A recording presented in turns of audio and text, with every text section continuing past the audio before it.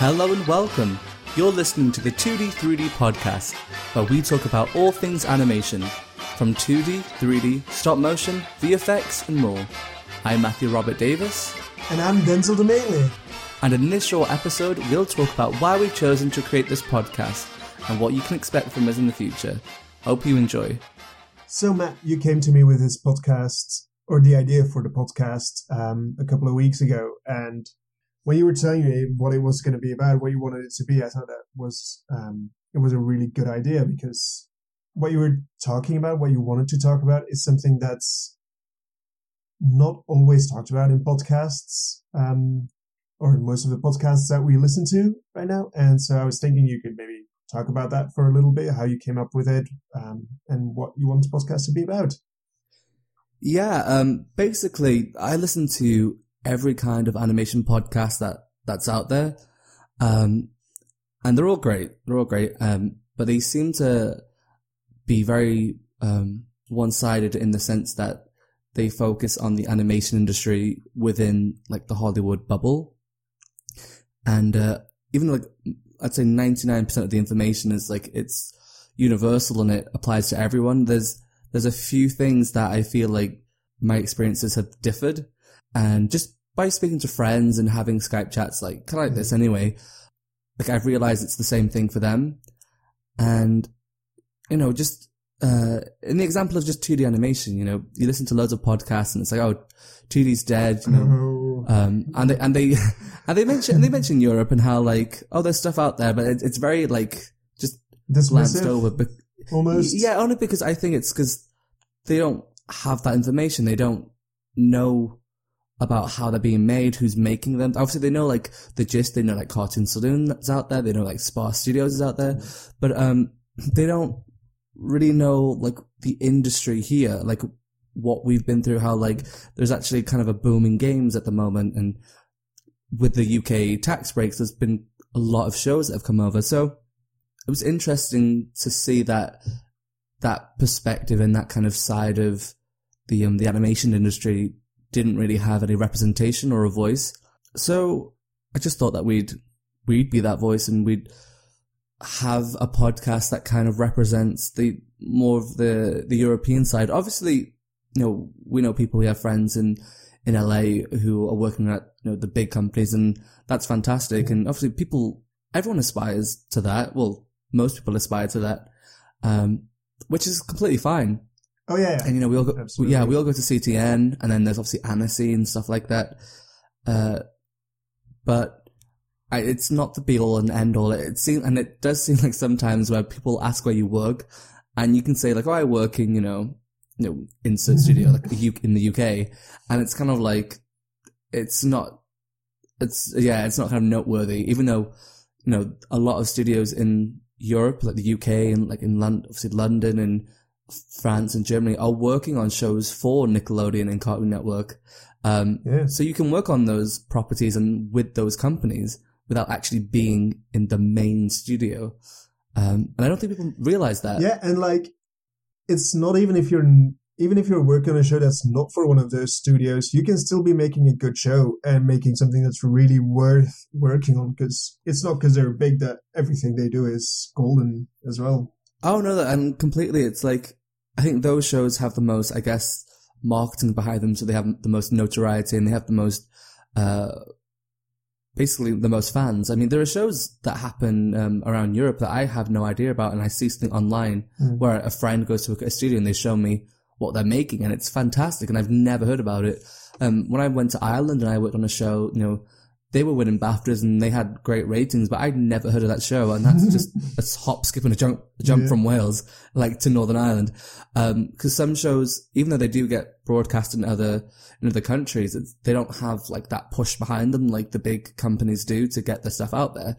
And even then sometimes it's not even about the end product. I mean, I think we've all worked on things where we wish it could have been better, and, it wasn't in our power or control to make it so, but you do learn a lot about yourself and your skills, and you hone them. And you try your best and try and bring everything that you can to that project. And, whether it works out or not, you're always going to get better. So it's obviously you aim for the top, you want to aim for like the big companies, the big studios, where you can basically work with the best people, so you can improve at a faster rate, I guess. And everyone wants to have some kind of notoriety with their work. Like it's great to work on something and then show it to people, and people are like, oh, this is amazing. I can't believe that you worked on this, and this is so fun, and that's cool. But there are other opportunities to get better. Like, if you aim for the top, but if you don't land there, like, it's not the end of the world. You can go to other places and you can find there's a path for you that you never even thought of, which is what I think a lot of European, studios can offer. And a lot of people in these European studios have worked in LA, in, Disney, DreamWorks and stuff, and they've chosen to leave because, some people might not want to live there. Reasons, yeah, just any reason. I mean, even like Tom Moore was, I think he was talking a while back when, I think this was shortly before Song of the Sea came out. And he was doing a making of talk in Brussels. He was talking like, we went to LA and we talked there, and with Secret of Kells they got to the Oscars and they met everyone. And he got offered to work for one of the bigger studios, and he thought, the people thought about it, and he went, no, because I want to make my own stuff. I don't want to be stuck making a big film, which is what the big studios make. They make Hollywood big films, which have certain, conventions that they need to adhere to, almost. And he was just not interested in doing that because he wanted to tell his own stories and not have to be restricted by the limits that a studio like that can bring as well. Oh yeah, definitely. And again, like obviously we mentioned Cartoon Saloon and like Sergio Pablo Spar Studios, and you have Sylvain Tremaine, like he's making his films in Europe. He's just started his new one. Yeah, exciting. But even then, you have like small independent companies. I mean, even small independent companies in LA, like you've got Tonko House, which is fantastic. They've got The Dam Keeper and then gorgeous. Moon, their new short. And it's like, even though they're independent, because they've had ties, to the larger studios, they've again been put into kind of the public eye, and obviously being nominated for an Oscar, you're bound to be. Which I think was what happened with Cartoon Saloon as well. It kind of just like skyrocketed them into kind of the public view, which is fantastic. That's pretty much what you want. Oh yeah, but there are so many, there are so many great indie companies, around the UK and Europe and stuff like that who don't have that notoriety. But one of those is like, because it's got on a trailer for a US release now. It's The Long Way North. Which is a gorgeous film. Like, it played at Annecy last year, and I found out recently because of someone at my work who knows the director that film was in production for 8 years, or it was made and then like was in limbo for 8 years, waiting to get picked up and like be fully finished. So when you're making a film with any kind of budget, that meaning not like a student film or like a personal project, you have to raise money from either investors or government funding, and the money can come and go, and then obviously you want distribution and all that kind of thing. But again, Annecy, I mean, when we go to Annecy, obviously again the big companies come, and I watched La Luna and bits of Wreck-It Ralph before they came out, and that's great. But then you look at like some of the short films, like from either students like a Blonde, or like there are loads of short films from like European companies that they're full traditional animation. Yeah, like if like my animation snobbery comes out, they're not as like traditional Disney films. They don't move as well. They're not as they're not Milk Coal films. There's not as much of a budget, but they're good. Yeah, exactly. But like. They're really charming, and they're different, and they are completely successful in what they were trying to achieve, which is fantastic. And there's so much opportunity there. But that's only just one aspect. And then obviously we have like VFX in London, which is like one of the main things what people flock to. And then there's games that are kind of you've got places like Edinburgh. I'm in Dundee, which is kind of, it's a growing industry here. You've got places like in Cambridge and obviously London. And again, indie companies, for budget reasons, they don't, they're not making AAA games, so they tend to lean towards, 2D does play a part in that. Mm-hmm. So they need like concept artists and animators and stuff. And there's loads of opportunities for people. So there's like a whole side of the industry that I don't think was getting as much representation. Obviously, there are podcasts out there that are from people in Europe or the UK that have them, but they themselves tend to lean towards America as well. Yeah.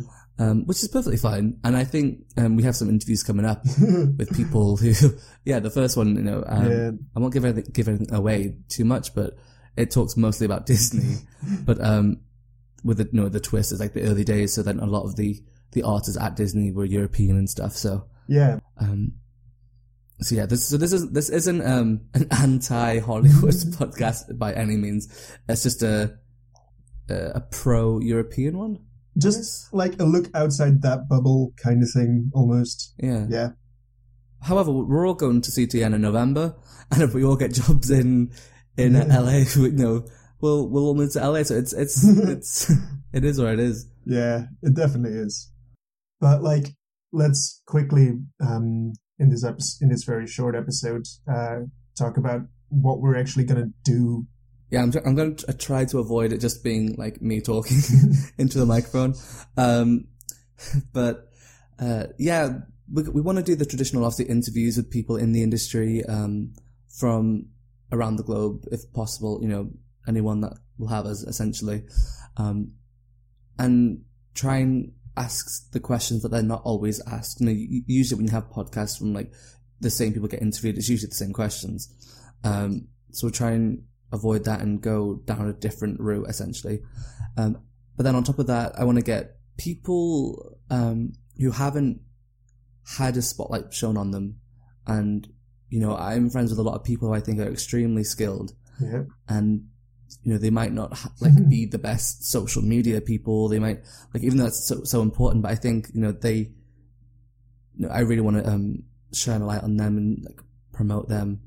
And I think they have just a lot of opinions, and obviously everyone has different experiences, and it's just great to have this multifaceted conversation where we can kind of have diverging viewpoints, and so it's not just this we all think the same thing, and it's just a yes kind of, we're all just propping each other up. I'd like to be proven wrong. So yeah, I don't think we'll be having interviews with legends of animation, even though that'd be fantastic. But it's going to be mostly about people you haven't heard from before, whether or not they've been in the animation industry for decades, or they're brand new to it. When I say animation, I do mean VFX, stop motion, CG, 2D, even comics, anything. I also want to get kind of some roundtable discussions, so we'll maybe get quite a few people, and we'll do a hangout, and there'll be a subject matter, and we'll all talk about it, and basically just give our opinions and how we think we can improve things, and just things like that. And when I say topics, having interviews about the common questions we see come up in podcasts, or at these kind of talks like CTN, and it's how do I find my own style, how to actually survive as a freelancer, getting a studio job. And I think people always focus on getting in the industry, which is a key part of getting your career jump started. But then no one really talks about how to stay in the industry, because a lot of jobs now are hire and fire. You'll get hired for a project or a year, and then people just expect to be kept on. And mostly they don't get kept on. So it's, you constantly have to hone your craft and work on your skills to be, desirable to an employer. Just many topics that I feel that we can cover, and I have great people around me, because this has all come from us having conversations on Skype or Hangouts, and just chatting in person. And then I realized, why didn't we record this? We've had a 5-6 hour conversation. It's this is gold, and it's information I wish I would have known, back when I was in high school, even then university. All right, yeah, that sounds really cool. I'm glad that you got me to participate in it. Yeah, this was episode 0, I guess. Yeah, pretty kind much. of the introduction to the podcast. Yeah, so we're going to try and aim for a weekly basis, kind of every Monday, have a podcast out. I have quite a few plans, so if I can get the people and schedules work out, that should be okay. And if not, I'll try and make it basically as frequent as possible, I guess. Yeah. Cool. And this will be on iTunes, hopefully, once I figure out how to do that. And yeah, you can find myself on Twitter at Matt2D, so that's MATT, 2 as in the digit 2, and then DEE. And you can find me on Twitter as well. That's at Denzel, DENZEL, DM _. And you can find the actual podcast on Twitter as well at 2D3D, that's TOODY, THREEDY. And you can find us on Tumblr at 2d3dpodcast.tumblr.com. We're also on SoundCloud. If you just type in 2D3D podcast on SoundCloud, it should come up. So yeah, I think we're going to wrap it up for this episode. Yeah. And we'll be back with the official episode 1. Have a good week, guys. Bye-bye. Bye.